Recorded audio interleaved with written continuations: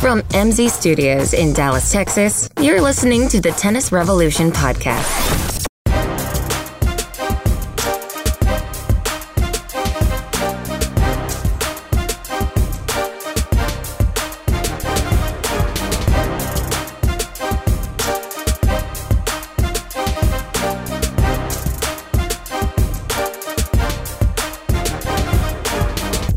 We are back. We are a dirt-filled podcast. As we usually are. Of course, I mean the red dirt. Yeah. Oh, okay. Welcome to the revolution, everybody. Corey, what's going on, buddy? Not much. How are you? You over there tapping your shoes, getting the clay off your feet before Yes. you serve? We're in here on Mother's Day, the Orphan Podcast. The Orphan Pod. Listen, this entire building is empty. It's a building that probably has, there's at least 20 people in here, give or take, every Sunday when we record. There's studio space, there's artistic space, there's other rental space, but it's a happening place even on Sundays. Not today. Everyone in this building is gone. That's called dedication. Yeah, it is called dedication. 52 weeks a year, baby. Or piss poor. Not having anything else to do. No regard for our mothers and wife. Right. Well, your wife's not a mother yet. No, not that I know of. Oh, off the rails already. Shit. Well, we're happy to be here. We had some monumental tennis this week. Do I dare put you on the spot and ask if you watched one bit of it? I did. Did you? I did. Did you? And it wasn't, Jaziri was not playing every match this week. So Now, that's you why I watch. so you did not watch any women's, I would imagine. because so it wasn't on Tennis Channel. We're still without BN. We got to get you DirecTV. I have that. That's why I don't understand how I don't have that channel. You have to do something I have like a different. $150 package. DirecTV is not going to sponsor us because I'm paying $150 a month and I don't have BN. Unbelievable. How is that possible? You got to double check that. I don't know. Maybe I just got to call. I got to call them. Something. Call them. Call in. DirecTV, call in if you can help us But see, out. then what excuse will I use if I don't watch once I call them? That's a good point. That's a good point. And, Gotta plan these things out. Well, and ultimately, is it worth getting BN? No. Why are you laughing? You make me sound like an asshole when you start laughing. That's not funny. No, I didn't say anything. No comment whatsoever. No, what I meant to say, what I mean by that, what I mean by that is it may not be worth it because you turn on the damn thing and there's some 1978 documentary on some soccer horse shit. Yeah, that's what we talked about. It wasn't live. They went ESPN2 style, tape delayed. Ugh. Oh, it pissed me off. It pissed me off. You don't see that very often in 2018. Oh, but you realize more and more the flaws that the Tennis Channel has. You realize more and more. Wow, we're really fortunate to have a channel dedicated to men's, albeit to men's tennis, dedicated to tennis only, and a little squash and badminton. And yeah, the problems are always relative. That's the thing. You can find somewhere worse to broadcast. Yeah, BN is a disaster. Well, it's like when they used to show those Legends, or what do they call it, Champion Series on like Fox Sports Southwest. Q. So these are still, Tennis Channel still has a leg up on a few different avenues. Yeah. Oh my God. By the way, speaking of Q. Was there a tournament in Jingzhou? Yeah, Q tournament in Jingzhou. No. So it goes on all year round. There's really no defined. It's all exhibition, so there's no defined season or whatever. You know what I mean? Yeah. So it just kind of, it's like, didn't we do a long podcast bashing that series that never aired? Did we? I think we saved it and never used it. Or did so people don't even know what we're talking about necessarily. Oh yeah, well I don't remember at all. And if it did air, it was back in the olden days when we had no listeners. So it's all changed now. So. So the QQQQ Power Share series, I'll give them the love they deserve. It used to be Outback. That's what I didn't even know it changed. Yeah. As a matter of fact, when I went to one, it was held at SMU. Okay. And it was they were a sponsor, and so I was inside the sponsor's tent, and they had Outback. Now I don't eat meat, so it didn't help a whole lot. But they had potatoes and whatnot. Right. Anyway, an onion. Yeah. No, they didn't. Pasta. They had some kind of pasta with no chicken. Yeah, I went to one in North Texas area, Frisco, and it was at the Star Center, I think, where the Dallas Stars practice. Yep. And I think it was still the Outback Series. Yep. They covered they drain the ice, and it's a concrete floor, and they just put down, just like they do in the American Airlines Center in downtown Dallas. They have ice and basketball in the same, hockey and basketball in the same floor. Do you think Courier's holding out for when 5 years from now that the Champions Tour is better than the current tour? That is not an angle. That should have been Corey's corner today. Son of a bitch. Federer, Nadal, Murray, and Djokovic on the Champions Tour, and then you got Jack Sock and John Isner on the ATP. So which one are you going to watch? So the QQQQ, no, there's only 3 Qs, whatever it's called. And what do those stand for? Invesco Series QQQ. I don't know. I think it's a stock symbol of something. Quitter. No. Invesco is something to do with it? I don't know. All right, so let me read you, all right, the 2018 players, okay? And you tell me which of these don't belong. Probably a lot of them. Okay, so Andy Roddick, we know he's been on there. Yeah. Okay, Jim Courier, I know that guy.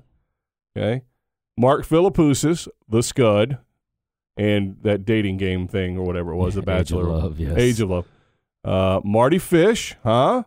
Did I say Jim Courier? Yeah, McEnroe's in there occasionally. Come on, man.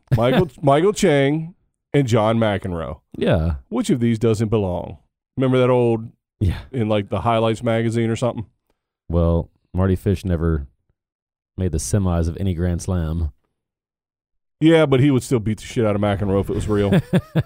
just annihilate That was the gist of our whole hidden podcast. Well, it just pisses me off because Tommy Haas. Now, actually, it doesn't piss me off. Let me All right, so Tommy Haas is now on the Old Man Series, while he's also a tournament director for whatever. It sounds like he's the only non-American playing.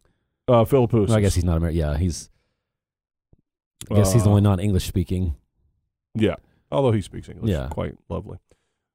So he's on there, and I guess he played. By the way, he's leading, as you might imagine, the most recent professional. I think he beat Federer last year too. Yeah, exactly. So he played McEnroe recently in something in this thing. This is a match you always love. I don't know. It was a final. I don't know what it was. It doesn't matter. But really, what he had to say about it was an honor to play such a legend, so on and so forth. And guess what?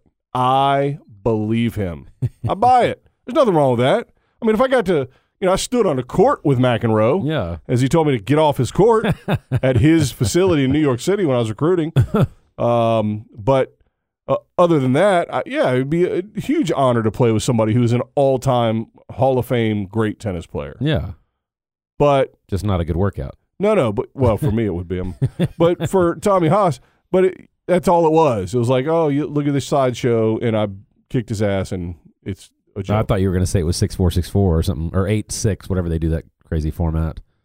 I don't know what the score was, and I frankly don't care. But your claim is that if he won any games whatsoever, that was fraudulent. Yeah. Yeah. Which I think in this case is especially accurate.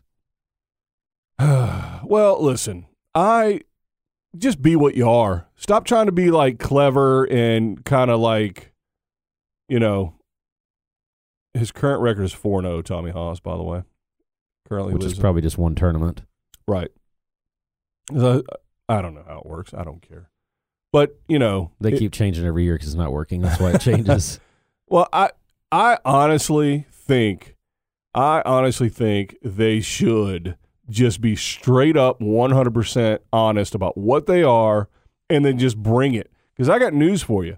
I still want to see McEnroe play at the best he can play now, which obviously is not the best he could play in 1978. I get it. Right. But skill-wise, I mean, he still has the same flair. He still has the same hand, eye coordination, give a little bit. Reflexes, obviously slower. Same game style, all those kinds of things. He doesn't need to play a guy that just came off the damn tour. He doesn't need to do that. It does me no good. I'd rather see him and, I mean, Connors is, I don't know if he, whatever, but him and Lendl or Lendl's fat as shit. Make it a 50 and over bracket and a 35 and over bracket. And just get after it, man. Yeah. Just get after it. Well, I think one of the biggest things that kills that series is TV. Because when I watched it in person, I loved it. Right. On TV, you just it literally looks like you're watching tennis in slow motion. And obviously, if I watch myself, it looks like it's paused. But, going reverse. but I don't. It just makes them look so much worse when you watch them, and your comparison is always watching pro tennis. By the way, I had no intention of talking about the QQQ. I really didn't. I don't know how. Our multi-hour show prep meeting did not talk about QQQ. Oh my God! Did we? So when we get to the door of this building, it's about a 38-second walk from the door to the studio, and that's our prep time. 38 seconds. Yes. And me QQQ was not included in that. And me texting you, where the hell are you? Where the hell are you? Because you're late every week. It's called making an entrance. So anyway, and the funny thing is, this men's tournament had something to talk about. And I'm talking about damn QQQQ. I apologize to everyone out there. Going to build the suspense. Oh, dear Lord. And forgot to set the timer. I have no idea how long we've been going. Gee, Merry Christmas. Feels like forever. Already. But no, I do like watching that in person, but I just think when you're watching, you watch a pro men's tournament, and then right when it ends, it turns to power shares, and it just makes them look so much worse. And I get they probably make some money off the TV rights, obviously, but yeah. But I think more people would go. Well, number one, if you watch it on TV, why do you need to go? If you're seeing the same people play each other. Because you don't live in whatever Portland, Oregon, or wherever the hell they're having it. So you. Well, yeah, the people that can't see it in person for sure. I agree with you, though. I think it's definitely more of an event. You get to see these guys up close. But like I said, when I went to go see, I was at the same tournament in Frisco also. So I went to this thing twice. Yeah. And you're exactly right. It was entertaining. Peter Korda, remember him? Yeah. Uh-huh. I just watched this kid at the U.S. Open actually in the boys tournament. But I saw him play against maybe McEnroe. I can't remember. It might have been Korda McEnroe. And McEnroe decided to go into a tirade, which I'm sure was completely scripted. I'm sure the lines person was in on it. I mean, it was just pathetic and pitiful because he obviously doesn't care that much. Right. I mean, he's 20 years older than everybody on the thing. And he's not making any money off of his wins in those things. Right. Yeah. Oh, yeah. He's. They're probably all getting some appearance fees. It's all a flat fee, I'm sure. Right. So, yeah, I just think, I think there's a way to do it, but so far they haven't. Put it this way. I'm not being an asshole and downplaying or talking down on what all those players brought to the game of tennis in their history and in their current form. What I'm saying is what you just said. There's a way to do it. Do it right. Just do it right. Here's a simple way to do it. You have Haas and Roddick, and you have McEnroe and Lendl. Well, you put Roddick and Lendl or somebody versus McEnroe and like Mats Wilander, right, somebody that's that old, era. A different era. But you put those four guys in doubles. One younger, one older, in a set, and then you have McEnroe play Lendl a set, and then you have Roddick play Haas a set. And you know what else you do? You know what else you do? You have each of them based on their overall income to put that equal amount of money into the pot, and put you literally each of them takes $5,000. Yeah. All four of them, they put it in a tennis ball can and put it right by the net post. Winner gets the can. I like that. Winner gets the can. Their own money. Yeah. Sounds like a radio bit where the DJ has the can hangs above the core. The first one to hit. Not that much. But it's something to make, like you said, the winning has nothing to do with the money. Right. Well, there you go. Right. If you have to watch all four of them write a check, or because if they carry $5,000 on them, somebody's robbing them. I'm just telling you what's going on. But all four of them write a check. Well, are any of them putting on their resume? I was the Champion Series champion in 2017. Like who? I mean, none of them care whether they finish first for the year or where they get. I mean, there's no incentive for any of that. It's just about that tournament and the bragging rights and, like you said, right? That kind of thing. Now, yeah, I've done an exhibition type match before. Now you're not laughing. I'm glad. I appreciate that quite a lot. But it was just for tennis camp. So like I'm running. I'm either this is my younger days. I'm working at a tennis camp where at a big time college. So a lot of those teams, players and players from around the area are counselors at this kids tennis camp. Yeah. And it's little kids, you know. I mean, there's older ones, but there's a lot of littler ones, and they're, you know, lower level players and all that. Right. And so for some illustration purposes or whatever, we do a little exhibition. Well, I know that when I get you know, in the first game, I'm going to miss the next ball. Right. It's going to go to, you know what I mean? It's like you just know. You don't have to choreograph it too much. You just know. Right. And, you know, that might be exciting for somebody who's never seen tennis before, but to watch two quote-unquote has-beens play, you don't want that. You want to see what them giving it all that they currently have. Right. They're not training. They're not fit. They're not young, but they still have magic because of, you know, how much work and training and talent they had in the past. I don't know. Well, and we've got 50 different events that people will pay to go to, you know, sports-wise, and there's only one that's choreographed, which is WWE. Everything else, we would rather have an undetermined outcome. I'm sorry, what did you say? How dare you? But, you know, I went to a baseball game this weekend, and it was a close game, and it was great, and I looked at last night's game, and it was terrible. And people know when you go to sports, you get what you get, and that's it. You know, I don't think you need to manufacture the outcome where it comes down to the bottom of the ninth. Yeah. I really think they're missing and you know who it is Jim Courier, I think. Yeah. Jim Courier's missing the boat. I think he thinks that we want to see exactly the 10, you know, pros that are 20 years old and another pro and see that they're still competitive, but like you said, we know they aren't. Yeah, I think he's missing the boat on what we want. I want to see McEnroe give everything he's got, even if he fails. Now, to be fair, I haven't been to the mountaintop, as it were. I haven't been number one in the world, a superhero, you know, a sports legend, adored by fans and hated by fans around the world, and to now be, you know, in a makeshift hockey arena playing against, you know, Mark Philippoussis or somebody, you know what I mean? No offense to Mark Philippoussis. You know, so maybe maybe players like that, maybe they're not willing to get after it. Maybe they want that hint of this is all fake, so no matter what happens, you can't judge me. Yeah. I'm still great. Well, let me ask you this, since this happened before we had the podcast, and this is your guy, but what did you think of that 3-match series they had between Federer and Sampras? You know, it was like 5 years after Sampras retired. Oh, yeah. And Federer was number one in the world at the time, I think. Right, and they were all 6'4", 4'6". Well, and Sampras won one of them. Yeah. Ridiculous. But that's what I mean. That proves it. That proves it. Weakest But I noticed in all the arguments we've had about that, you never brought that up because it was the most bogus. You're exactly right. That's funny you say that. First of all, I forgot all about him because that's why. Right. It had no connection to the argument. Yeah. Yeah. Because they were, and the reason you could tell they were manufactured is there were a few moments where Federer would decide to turn it on and it would be, you know, 3 quick points. Right. And that, again, that's not an insult to Sampras. That would be any professional player playing any professional player that's been off the tour for, you know, 5 to 10 years. Right. So that's why I think it's just, I think people think that we want to see that. We do want to see it, but we want to see it in our heads, you know, their prime versus the other person's prime. And you know what? Maybe we're wrong. It's possible that they're right. I mean, it's still hanging on. It's been around. They've had changes in, you know, sponsors and what have you, but maybe they're right. They're the ones touring. They're the ones, I don't know if they're filling stands. And I don't think we're saying that they're doing everything wrong. I mean, there are good things about it. And you are getting good matches occasionally. I mean, you're getting McEnroe versus Courier, which people want to see. And you're getting all-time greats. Yeah.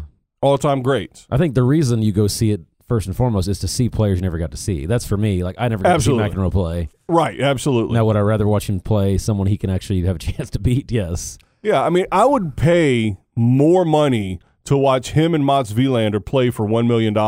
Right. Than I would, you know, Tommy Haas play against Roddick, and they're just dicking around. Well, did you ever see this old show they had on the Tennis Channel? It was called Bragging Rights.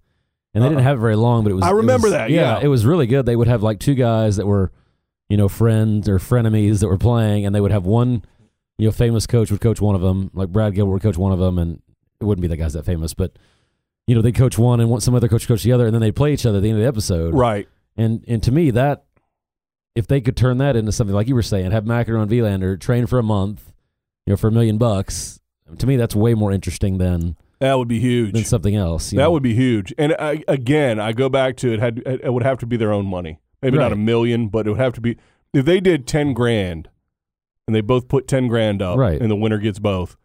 That'd be fun. Well, like you said, they're both going to try hard because they don't want to embarrass themselves. That's your motivation. When you know the other guy's not trying to beat you, you have no incentive to even try. Right. Yeah.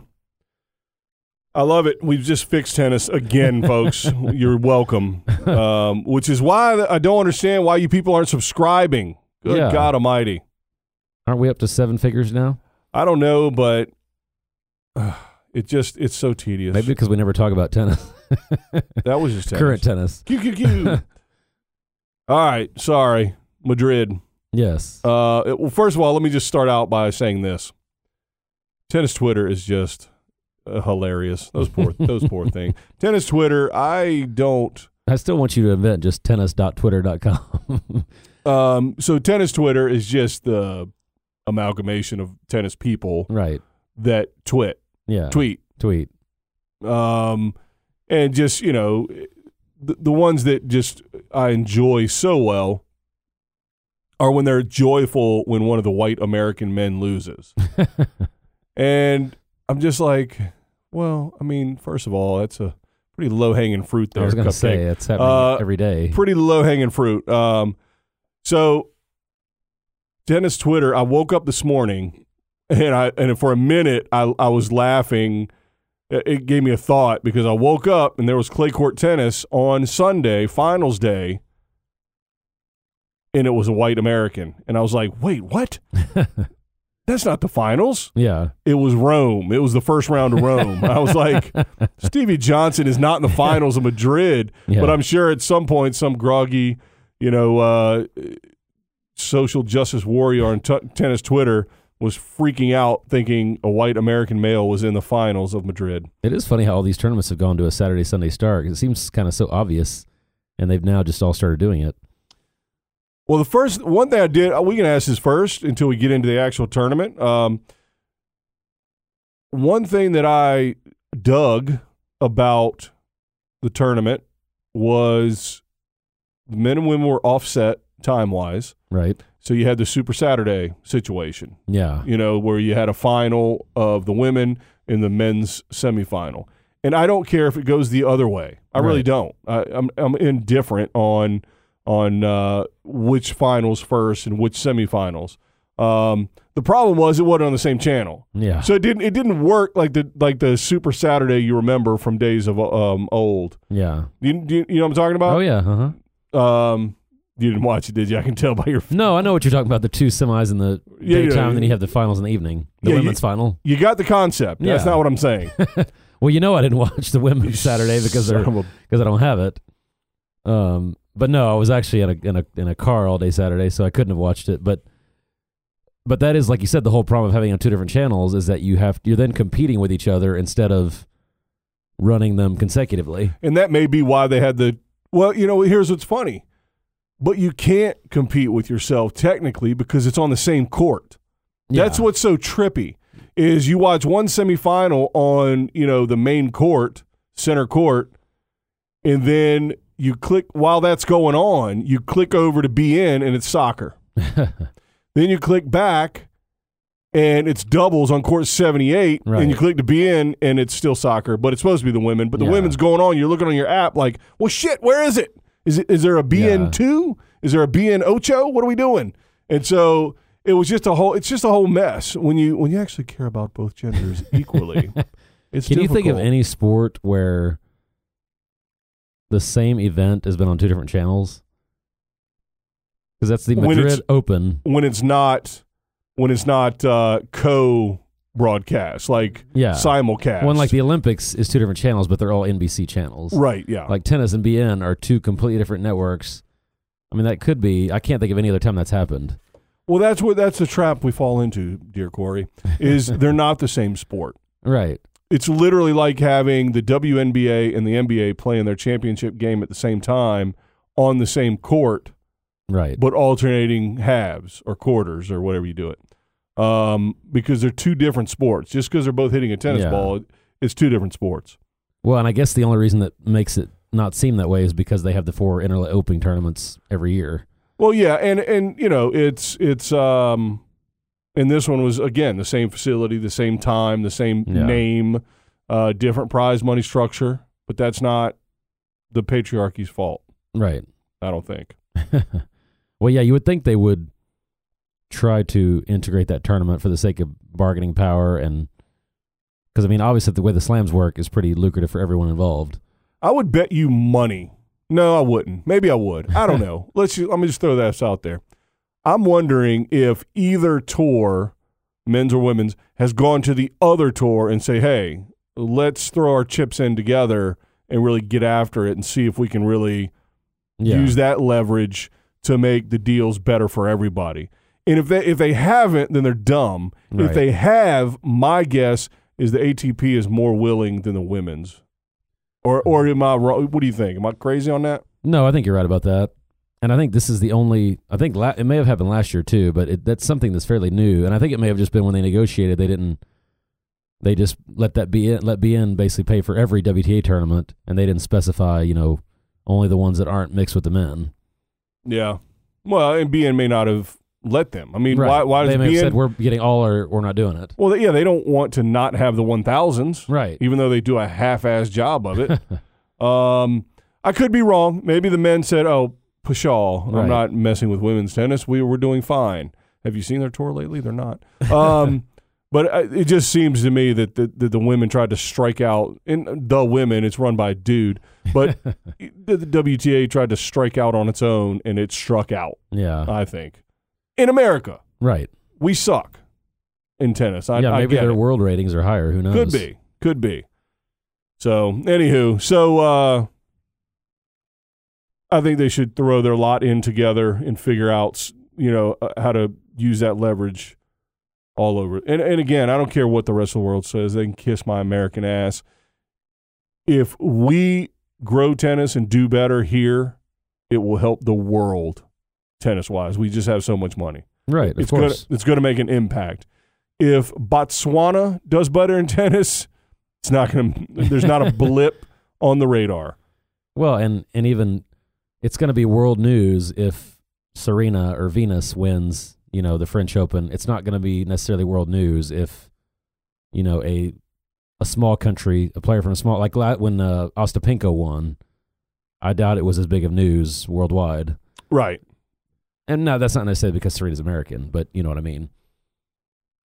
Right. All right. So enough talking about nothing. It's our specialty. Apparently. The Seinfeld podcast. Apparently. Do you want to get into the actual draw? Absolutely. Men's and women's? Yeah. Although you didn't see the women's, I'll listen. I'll carry that. You're our women's tennis specialist. Yeah, you know exactly. that. I'll pick up the slack on the women. I'll let you have an in-depth discussion about the men's. And the biggest, this is too easy, but I'm going to say it. You know, teases are supposed to be, oh, what is he going to say? Y'all know what this is going to be. But the biggest story of this tournament, you'll find out when we come back.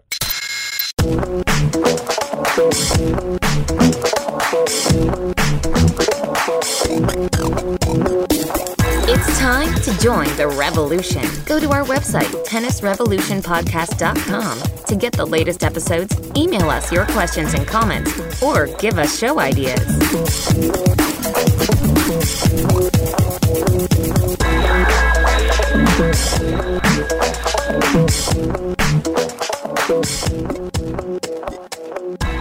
All right, you've been racking your brain during the break. The chick in the middle was trying to tell you all about our website and everything else, and you didn't pay one bit of attention. She left mad, by the way. Yeah. But she sounded perfect again. I was going to say, yeah, she couldn't hear it in her voice. Yeah, so you were racking your brain. What was the biggest news of this event?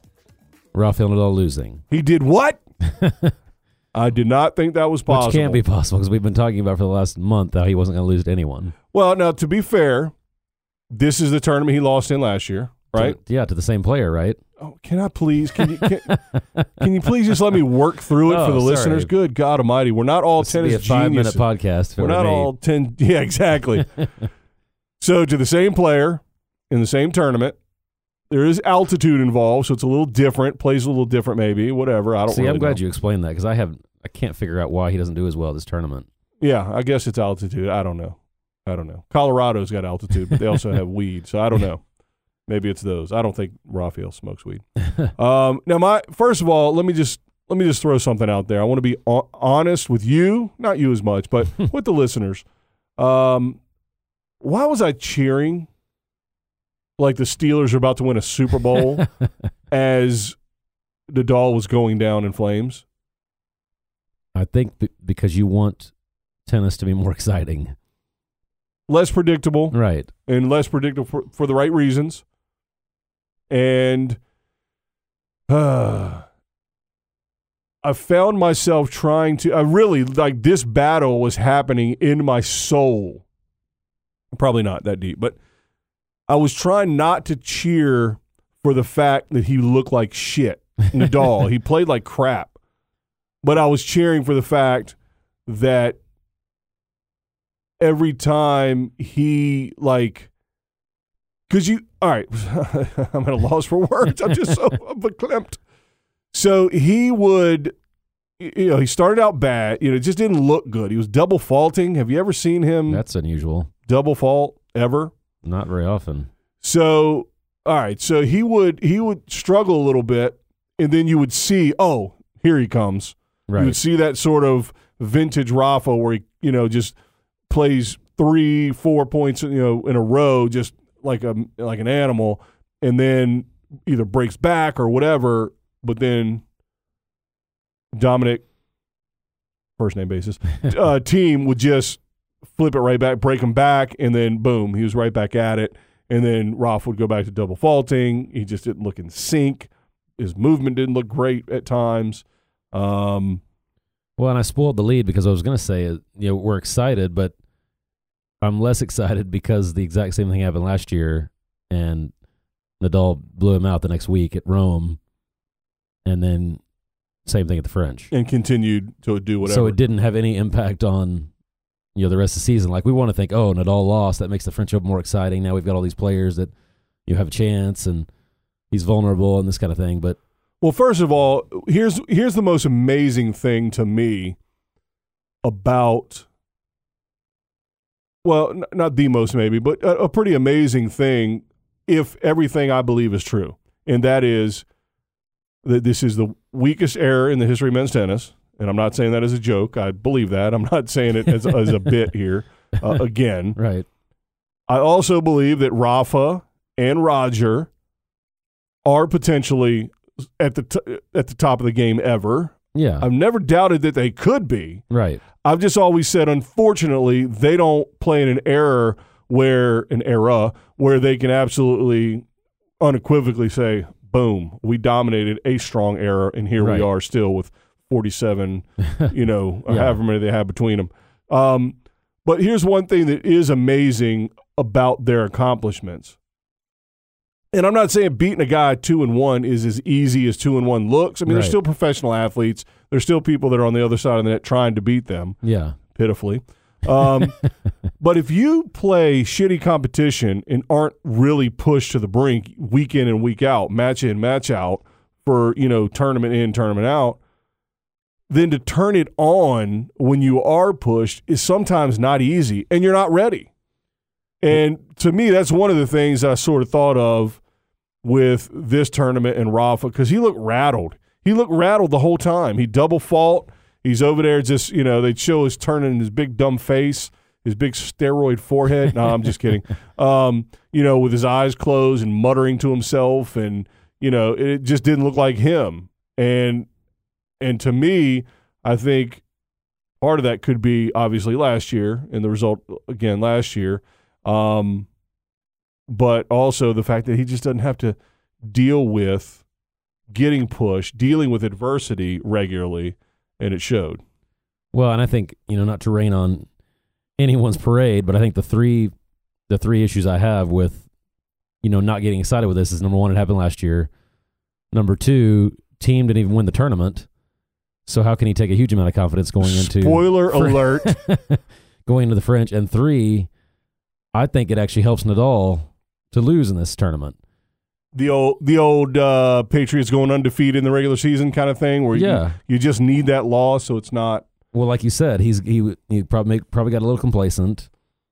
Now he had extra rest, which he always needs, and more motivation. He has things to work on now because he lost. I think it's actually beneficial for him. Whereas you don't have the pressure building too of 50 sets in a row and 40 matches in a row, and even the French Open semifinals, and I've won this many in a row. Right. Now it's like nobody's going to be talking about that. They're just going to be talking about the match he's playing.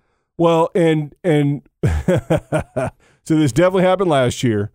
I was more happy this year just because we had another year of Nadal's the greatest, right? So he's going down in flames, and the first thing I thought of, but this is what I think of every time one of those two guys loses. I'm like, oh, finally, his deal with the devil expired. That's wrong, but he does have horns on his logo. Well, I think we jinxed him by talking about who could beat him. We're making our list of players that could beat him. Yeah. Of course, we didn't say team, even though they beat him in the exact same tournament last year. Why did we think of that last week? Right. Well, to be quite honest, I don't know enough about high altitude tennis to know how much different it is, how it plays differently, and what. I know that I hated it last year. Did you? Where'd you go? In Taos, New Mexico. I played a tournament, and it was 13,000 feet. It was awful. That's right. But I would think, based on my experience, that Nadal's game would be better in altitude because the ball is going to bounce even higher. Yeah, but remember, he's hitting balls from a strike zone he likes. Now you put the ball up higher on him, and he can't do the same things.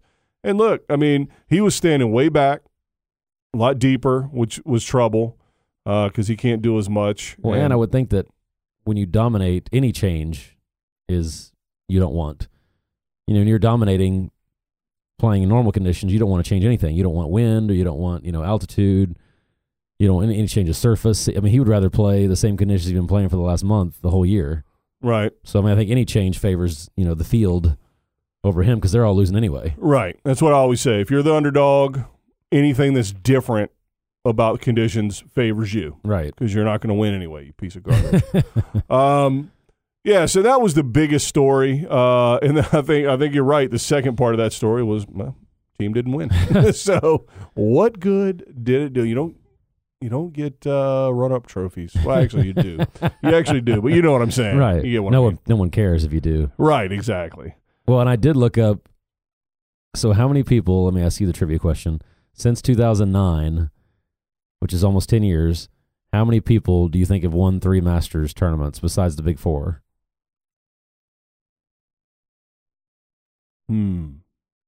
Is Delpo in there? Nope, he's won 1 in 10 years. Career, yeah. Sox won 1. How about Stanimal? 1. Shit. You dirty.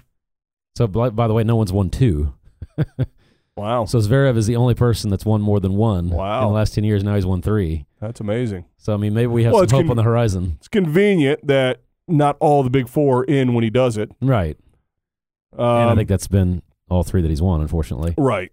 But what I am encouraged with him is at least he's won 2 on 2 different surfaces too, which, I mean, that is saying something. Yeah, yeah. Because Thiem has not been in contention to win a hard court that I can remember, but he's had a couple opportunities for the clay. Right. Whereas Zverev seems to be one of the few players up and coming that can actually win on both.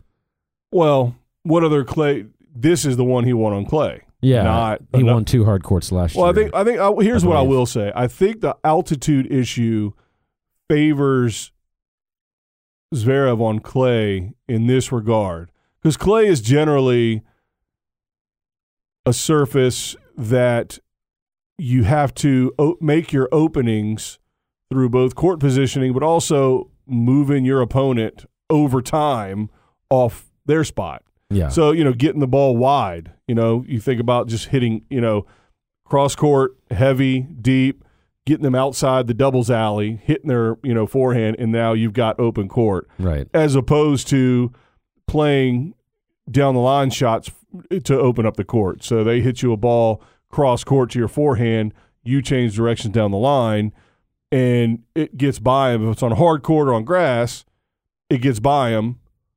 Normal clay, it doesn't. Altitude clay, maybe that's why, because that's what Zverev does. I mean, he's a power player, And so he can do that. And the thing about altitude, I do remember, is that the ball gets to you faster. Yeah, because it goes through the air. So if you look at the players that were in the semifinals of this tournament, that would explain the coefficient of friction. I mean, you had Shapovalov and Edmund and, teams. Those are all kind of hardcore players. hitters. Right. So, I mean, that does tell you. Which, listen, again, what we've always said, we want to make our own calendar and give grass more time. But I don't want to diminish clay either, because you get guys who can stay out there a little bit longer, can hit, more consistent shots, taking a little chance, getting it closer to the line, getting their opponents off court, and then hitting to the open court as opposed to trying to force the ball by people. They're different game styles and lend themselves to different surfaces, and I like that. Well, and that's what's so difficult about our continuous argument about best player ever is you've got 3 dramatically different surfaces. So really, when you're talking about best player ever, you almost have to have 3 best players ever. You can't just talk about one homogeneous surface. Unless you talk about who was able to do the most on their least best surfaces. Yeah. So obviously. So now they've got the argument with Nadal, clay, Federer, grass, and Djokovic hard court. Right. That's what the big argument I've been seeing lately is. Yeah. Who is more dominant on their surface. But again, if you pick one of those 3, you still have to factor in how the other 2, the 3 did on the other 2 surfaces. Right. Well, so back to Madrid. That was a French accent for a Spanish city. The big story was Nadal, but I think the draw, for the most part, turned out to look like it's supposed to look. And mainly, the main evidence I have for that, the number one thing that really sort of, on the men's side again, we're still talking about men, the main thing that sort of signifies that is Jack Sock lost in the first round. I did, of all the tennis to see, I did see that. Well, a lot of seeds. And it was painful. Yeah, a lot of seeds made it through. I feel like this was a legitimate Masters tournament. Yeah, obviously you're still missing, 100% Joker.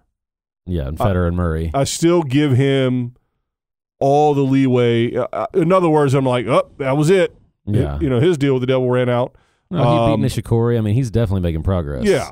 And even Nishikori's not. Right. He was in Dallas a year ago. Come on. Lovely city. Not even 3 months ago. 3 months ago. Yeah. But no, I think they're all, I mean, he's got to be happy that he's progressing at least. I think so. Yeah. So, and guess what? Isner, of course, made it far. But again, altitude, big serve, getting through the air. Anderson, same thing. I mean, big serve. Well, it was weird to see Isner and Del Potro because I feel like since Miami they've been laying low. MIA, get it? But no, I feel like they haven't even been on the tour since that tournament. So it was nice to see them in the draw again and actually winning a few matches. Yeah, I do think it's interesting. That more of those kind of players, you see less dirt ballers, as it were, getting through, like you said. Well, yeah, Chapo Isner beat a good clay court player. Yeah, I mean the serve just flying through the air, and he beats Cuevas. Do you think you meant Ryan Harrison or Cuevas? Do you think it is a coincidence that Nadal lost the round after he broke that record for most sets won in a row? No. I mean, yeah, that doesn't matter. I was just curious. I didn't know if... No, you're a dum-dum. That was the dumbest idea I've ever I didn't say it was. I'm just curious. Because I feel like once you break a record that matters... Monfils, who was telling the crowd, I don't know how to win this. It's not a chance. Chit-chatting. So that was it. So, no, he's not going to lose to that guy. Schwartzman... Fine player. That was a good match. Yeah. But, he never really had a chance to lose it. Right. And so, he played one of the upper-level players in the world. So I don't think... In other words, you don't think he was out celebrating that night before winning 50 sets in a row or whatever it was? Shit. Yeah. He's a maniac. By the way, and by the way, just so you know, everybody out there, one strategy that Team did not try, because he's a gentleman is kicking over his water, spitting on his bench, peeing in his tennis bag, whatever Corey advocates for his young junior players out there to do. Dominic, let's just see how that works in the French, being a gentleman. Yeah, I agree. So yeah, no, that did not play a factor. We saw. Let's let the news come out. We just we don't know what happened behind the scenes. So overall, on the men's side, pretty fired up. I mean, like you said, it looked like a Masters. You felt pretty good about that? Yeah, and I keep saying this about Zverev, and I'm going to say it. I don't care if he wins 10 Masters. He, in my opinion, has to make it to the semis or finals of the French to be a viable player. Right. And I was telling somebody he can be number one in the world this year. Number one, because he's going to play more tournaments than the guys ahead of him. Funny you talk about number one. Go ahead. Sorry. But I just think to do that, you have to be a legitimate number one, you have to actually do something in a slam. If he makes it to semis and losing it all, I have no problem with that. That's something. Or to team me. even. That's something. But you can't lose to, Cuevas, like you said, in the round of 16, or the third round. Ramos, or you've got to beat someone that's near your level in a Grand Slam. Right. Well, again, I think part of our feeling towards these guys is, man, these guys are top whatever in the world. How come they're?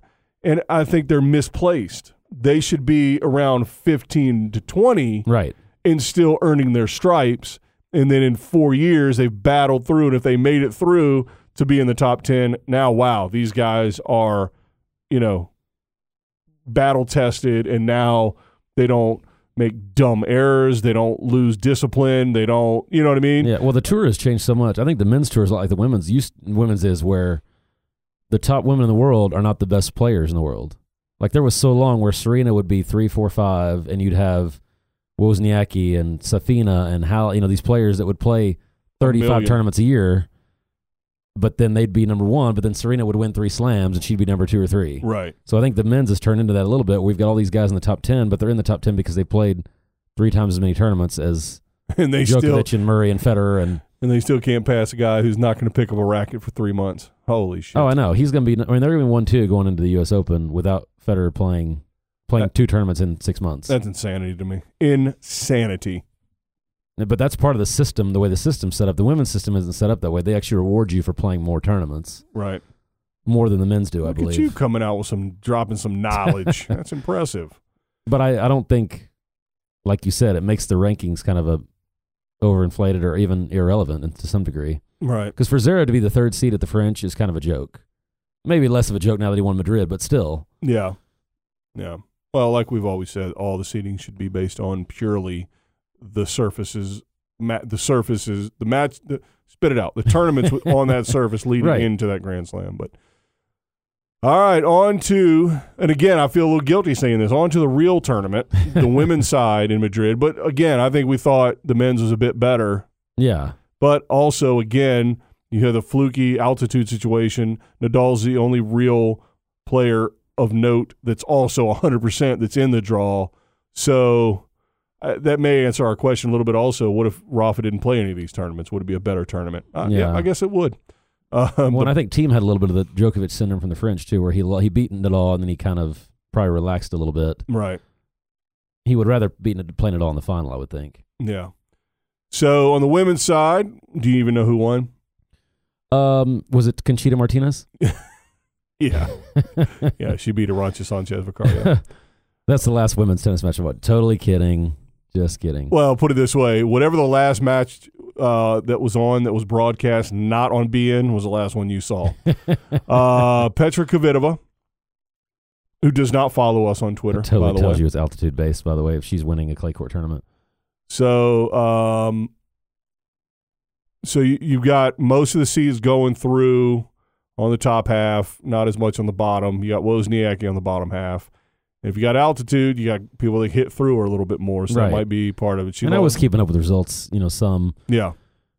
Because a lot of the big names lost. We talked about that first round, and then like you said, it kind of held to form a little bit more later in the tournament. Yeah. Well, and the top half was a little bit better than that. Venus lost first round. Yeah. And Keys did too, right?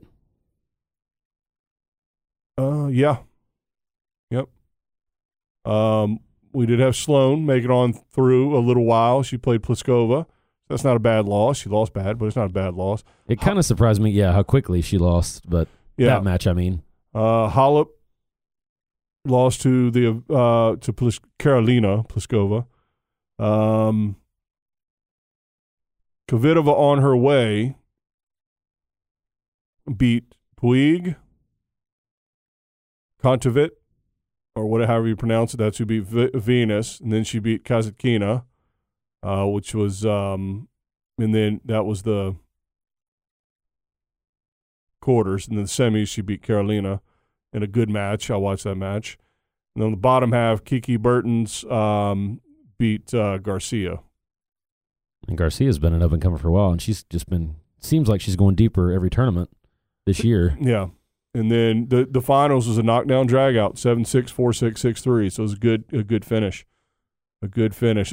And honestly, the match, the men's match, although the scoreline looked pretty good, Zverev broke early both sets and really wasn't pushed on his serve much at all after that.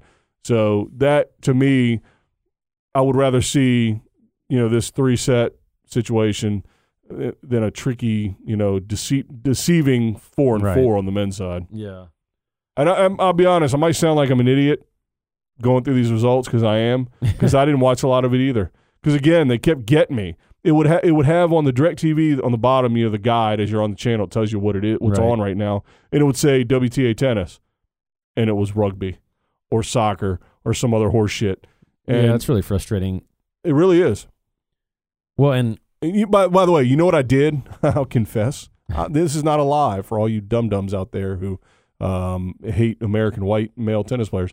I actually looked for a BN plus type situation. Yeah. I was looking for that alternative, and I was able to watch, I can't remember, because I wasn't at home in the internet situation. I didn't have good signal where I was, and so I was trying to watch it, but I could watch it for free, like just one option, one court. It didn't have, so I don't know if BN has a plus. I could never find it, but I didn't want unlimited hours of 1978 soccer to go along with it. And even with Tennis Channel Plus, you can only get the tournaments they have the rights to, right? Yeah. So you couldn't get the women's on Tennis Channel Plus. I don't think. Yeah, I would imagine no. And WTA site, I don't think you can. Yeah, that's really irritating though when there's tennis going on, and you can't watch it. Right. But that kind of shows you, like you said, the hierarchy of that channel. Because if you got an NFL game on, they're showing that thing outside of the movie Heidi until the end. But you got any other, sport, it's going to supersede that sport. Right. And so that's the problem. If you're not, that's the good thing about Tennis Channel. I mean, they're never going to put something else in place of a match that's going on. Yeah. So that's what's kind of irritating to have it on a random channel. And by the way, Serena just edging back. Who knows if she's going to play she keeps saying it, but she keeps pulling out of tournaments. And I don't blame her. Right. I'm just saying it's a bummer because I'm interested to see her come back and how everybody else handles it now that some other players are getting confidence and starting to win more. Well, it's nice to see Kvitova back after her issue. Yeah, she wins a damn thing. Has a hole in her hand however many months ago, and now she's a champion. But I don't know why Serena wouldn't at this point just say forget it for clay and just focus on Wimbledon. Because she's going to have a better chance there anyway. So why would you even bother training? If you haven't been back yet, it's going to be hard to play match speed on heavy clay, and your matches are longer. Unless she just knows that the summer is kind of a recovery period and she's not going to be in contention regardless. Right. And then she may just want the on-court experience. Yeah. That's got to be hard for a top pro to go out knowing you're not informed to win. I would think that would be a real challenge. Yeah, but it's probably more fun than, on your clay court in your backyard training. You know what I mean? True, it's like, let's get this thing going. Well, and there's always something to be said for actual match play. Right. I don't care how healthy you are, you still need the match play. Yeah. Leading into it. Right. In front of a crowd and the pressure and all that stuff. I just think the French, you would almost rather, I still think the way Nishikori did it is how a lot more players should do it. Come out and play for a small crowd. Get the match repetitions. Get wins that, in all honesty, were not easy for him to come by. That he played like shit. That's what you said. He totally did. I mean, I was kind of surprised he won based on how he played, to be honest. But yeah, I mean, well, he's a top 10 player in the world, even if he's not top 10, ability level. But yeah, for Serena, I don't know why you'd want to go out and play at the French in front of millions of people, knowing you're probably going to lose. Well, she's a little far up there to go back to Dallas in a 25 or 50 or 100K or whatever it is. But at the same time, Agassi did it. Yeah. It's not unheard of. And it's a good way to get some reps. Yeah, I would just think she should just play Halle and Queens and be ready for Wimbledon. Sorry. But we'll see. I mean, well, let's not get to grass yet. Slow your roll. She's supposed to play Rome, right? I don't know. That was what I read, but I can't imagine she's going to play the French if she doesn't play Rome. Well, and again, I mean, any tournament that she's in, she'll get in because of a protected situation, and who knows about that seeding horse shit. But no, she's not in the Rome draw. So, well, and I think it's almost going to be a disservice to the rest of the field too that she's going to be unseeded playing the French. They'll probably draw Hal up first or second round and beat her, and then get eliminated for the tournament.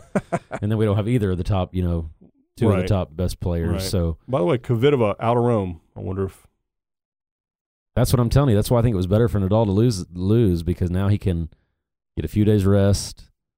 He'll win Rome, so he'll still have the confidence going into the French probably. Yeah, and then so do you think that'll make any difference, or will it be exactly like last year for him? I think it'll be better for Thiem if he doesn't play Nadal in Rome. No, I'm saying for Nadal's clay court future, is it going to play out the same? Or are we back to Madrid's the anomaly? Nobody's beaten Nadal. Put all your money and your whole house on it, on those odds. Yeah, I think it's still that for sure. I think it's better for him that he lost. I think he actually would have had a better chance of losing to the French if he went through 4 weeks undefeated and had to play every day and then did it again in Rome. Right. All right. So I think his chances are actually higher now. I did look up his odds. Did I tell you, by the way? No. So his odds for the French Open were, I think, 3-5, which actually surprised me. They were that close. Yeah, I figured he would be like a 3-1 favorite or 4-1 favorite. Right. So yeah, he was. I mean, you could actually bet on Nadal and still make half of what you bet or 2/3 of what you bet, basically. Right. So I thought that was pretty interesting because to me he's the overwhelming favorite. I can't imagine betting on anyone else at this point. Yeah. Well, I think last year gives everybody was probably panicking, all the Rafa fans. Now this year it's like, oh, he did this last year and still dominated, and he'll do it again. So, well, like I said, the fact that Thiem didn't win it, if Thiem had won the tournament, you could maybe put Thiem up there and say, okay, he's close to Nadal, but it's just he didn't even solidify, his supremacy to the top 3 or 4 because he didn't beat it, because he didn't close out the tournament. Right. All right. Well, I think we've talked plenty about Rome. I mean, Madrid, and really the only thing that matters in Rome is that I think 4 Americans are through in the first round. So in the men's, that's amazing. It is amazing. You're not counting the buys, right? And some of the racist ones too. Oh wow, okay. I don't know if any of them are racist at all. I think according to Twitter, all of them, right? Apparently, yeah. And sexist, misogynistic. I don't think they know the definition of that word. All right, so I think we've wrapped up Madrid nicely. And now the most important part of the show. And you have no idea what I'm talking about. Apparently, you look so not ready. Yes. You ready for the coach's corner? Or Corey? I'm coach. You're Corey. Ready for Corey's corner? Oh, you're going to put the pressure on me? I don't know. I thought I put the pressure on you like 3 months ago when we talked about doing this, but whatever. No, I like Corey's corner. All right. No, I was going to say, I mean, the whole thing that I was talking about earlier, as usual, as I do on this podcast weekly, I spoil the lead, but I think that we actually, you never hear this on the podcast, we actually have something to look forward to in tennis. We have a young up-and-coming player who actually won a tournament that had some of the Big Four players in it. And he's won more Masters tournaments than any player in the last 10 years outside of the Big Four. So I think that's what I'm looking forward to. That was just my whole thing is I think, we've talked about it for long enough now. Now it's time we actually have somebody to think about to take the throne. Yeah, I think both two things are true. What you just said is true. This is one of the next gen that we think is going to be a good one. I was watching that finals match between Thiem and Zverev, and Sasha Alexander. He hasn't earned it yet, right? Yeah, like we talked about. Alexander. Is that? Yeah. All right. I don't know if his full name is Alexander. Anyway, so I was watching that finals match and thinking, 6'5", maybe 5. I think Federer will be retired in 5 years. I can only hope. Or not. Actually, if he retires, the only thing in tennis worth any effort of tuning into will be this podcast. Right. Because the rest of tennis will suck. Women's will be good. Wait. QQQ. Oh, yeah, obviously. Why not just put, because Federer, Nadal, Djokovic, and Murray will be playing. I mean. It's going to be perfect. On a QQQ. I will jump off the nearest bridge. They're going to be showing QQQ in competition with the French and Wimbledon. ESPN too. Oh, my God. No, but I'm watching that final thinking, okay, in 5 years, are these two guys going to be the guys that the rest of the field can't beat? Not to the level of Nadal and them. One team's going to be 30 by then. That's the problem. Well, whatever. You know what I'm saying. I'm getting, a couple years, whatever. And I could see it. I mean, team looked like a, scared little kid out there today. He didn't play great. But you can see the ability of Zverev. I mean, he's a huge dude. He's filling out physically. He's not just skinny as a rail anymore. Yeah. And he's got so much power, which, again, on most non-clay court surfaces, that's a plus. In this clay court surface in Madrid. But I'll tell you, though, holy hell, his volleys are shit. And the sad part is they've actually gotten better. But what I mentioned earlier, or what I did mention earlier, I've given him a lot of criticism, and I'm not jumping on the bandwagon acting like I've been saying all along he was so great. But the whole thing I always had to put in perspective is there's a lot of amazing players who hadn't won a slam by the time they were 21, 22, 23. Sure. I mean, even Murray, I don't think won his first one until he was probably 24, 25. Right. So, I mean, Zverev has a lot of time. He just got so good so fast. We've been it's almost been like we've been disappointed. Whereas he's, number 3 in the world and won 3 Masters. Right. So, I mean, I think it's just, now I actually am starting to believe the hype. Before I didn't. Now yeah, but you know what, though? Everything is skewed because of this shitty era. So, as soon as the Big Four retire, now Zverev's dominating. What does that mean? Right. Oh, look, there were great players. No, now he's dominating. Right. Everybody else sucks. So now what? I've got some proof that this is the weakest era in men's tennis. I thought this is what you were hyping us up for. I tweeted something to @BG Tennis Nation, and I asked him to compare basically this era compared to like his era, BG's era.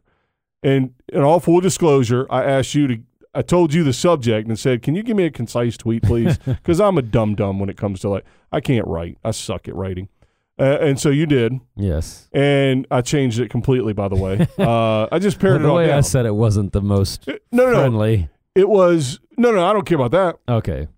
But I just took out all the extraneous stuff and made it, whatever, concise. He wants me to talk longer here and shorter and tweet. Make up your mind. So anyway, so I sent him a tweet saying, hey, which era, you coached and you played in one era, you coached a guy, you played against a guy and then coached a guy who was in that era and then partially into sort of the front end of this era in Agassi. And so I just asked him, and the thing you're talking about, this meme that we added to the tweet that you added, but I added, was that, keep in mind, BG Tennis Nation was 4 in the world. Is he our Jack Sock of the 90s? I don't know. But my point being is, and so he sent, he sent a tweet back. So that was the first fun thing, is that I added, I sent it to him and to at Darren Cahill. I'd call him more of the Burditch or Ferrer. Yeah. Of his era. Yeah, that's fair. So no, but anyway, so I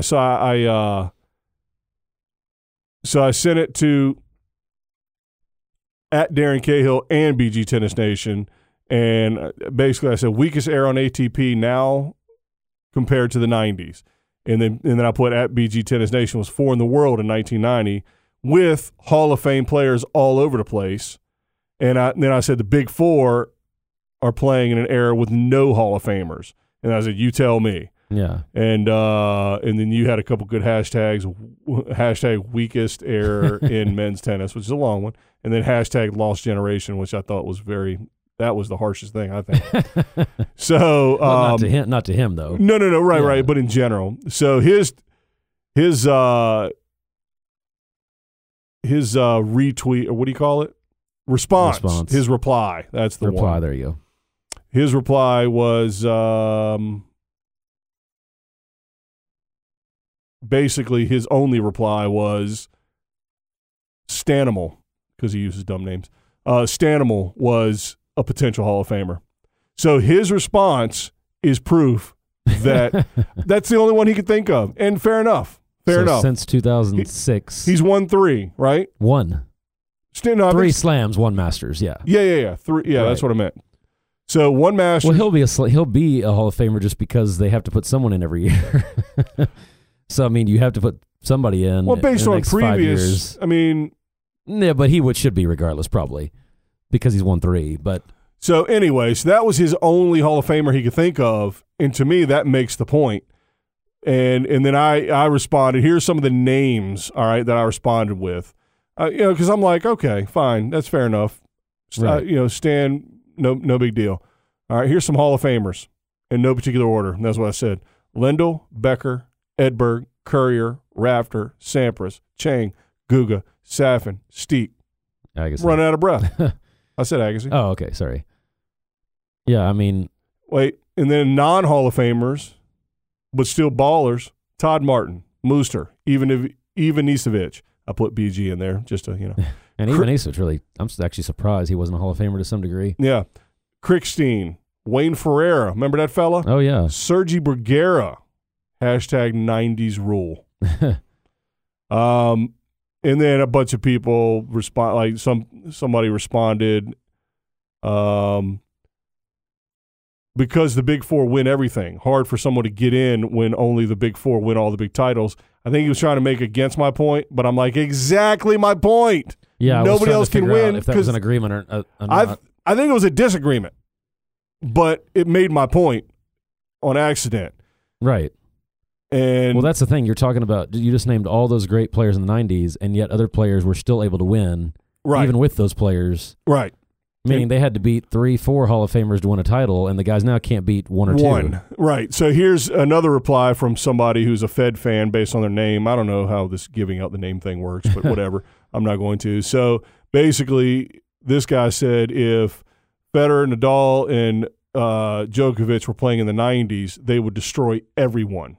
Well, that's just a stupid. That's somebody's going to say that regardless. First of all, we know they won't because of that exhibition. No, because of one match yeah, that Federer and Sampras played in Wimbledon that mattered, and it was a 5-set. Yeah. Why does nobody talk about that classic between two titans of the game? And by the way, didn't Agassi push Federer to 4 or 5 sets like in one of his last tournaments ever? Maybe. I don't know. And Agassi was barely able to walk at that point. Right. So no, that's a totally that argument I don't agree with. Unless you're just going to say that every player now is better than every player 20 years ago. And now, if you go back to the 70s, yeah, because they were playing based on having wooden rackets, which is a whole other ballgame. But anyway, well, I'm just saying you could say that about any player 20 years ago, probably. Right. But that's not a valid argument. But what I'm saying is, I think both that stranger and also, well, I mean, technically BG Tennis Nation is a stranger to me. I don't know the guy. Made my point that this is the weakest era in men's tennis. I rest my case. Podcast over. Well, I mean, Stan will have earned his Hall of Fame because 3 majors, yes, but he beat Nadal or he beat Djokovic in the final of a French, which is amazing. He beat Djokovic twice in the finals. I mean, he's beaten Big Four players to get them. It wasn't like he cruised. Right. Like Thomas Johansson's not going to be in the Hall of Fame because he won a Grand Slam. I don't know who he beat, but he didn't, prove himself outside of maybe in that one tournament. All right, so the podcast went a little long today, but that extra tidbit and any tweet from BG Tennis Nation is always a welcome tweet. Yes. All right, you got anything else? I think that's it. Tweet us back. Tell us your opinion on it. Please, no, don't tell. I don't care about your opinion. Tell us how the best players were in the 1890s. So if you heard the woman in the middle, listen to her. Go to the website.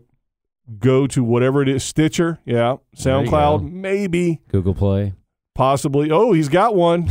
Go to your Apple podcast app. Don't just download it. Don't, you animals. Don't just download it. Subscribe. Stop being a piece of garbage and subscribe. Send the link to all your friends. Good God Almighty, quit making me work so hard, which is basically cutting and copying the link. But whatever, still, it's a different world. Spread the word. We are growing, but as I always say, we're not growing fast enough. As good as this podcast is, it should be growing way faster. Wow, nothing. Okay. I will say, by the way, our last week I put in the little description, not our best effort. But hey, listen to it anyway. Maybe that's why our numbers dropped a little bit. That really motivated them to click on it. Oh, Lord. It's true, though. I'm not going to lie to the people. But yeah, do all those things. Get on all those different things. Also, get on your social media, Facebook fan page. Find that. Tennis Revolution Podcast. Twitter, 10SREV at Tennis Rev. And no pictures to this date still. We're holding firm with that. Still trying to maintain the quest to break the record of most. Instagram will go defunct before we put a picture up. Damn right. So Instagram, Tennis Revolution Pod. And we still don't know if it's an @ or a hashtag or who's wants it. Just Instagram it. You know us. All right. Until next time, thanks for joining the revolution. Bye, guys. Still looking for a player to follow us.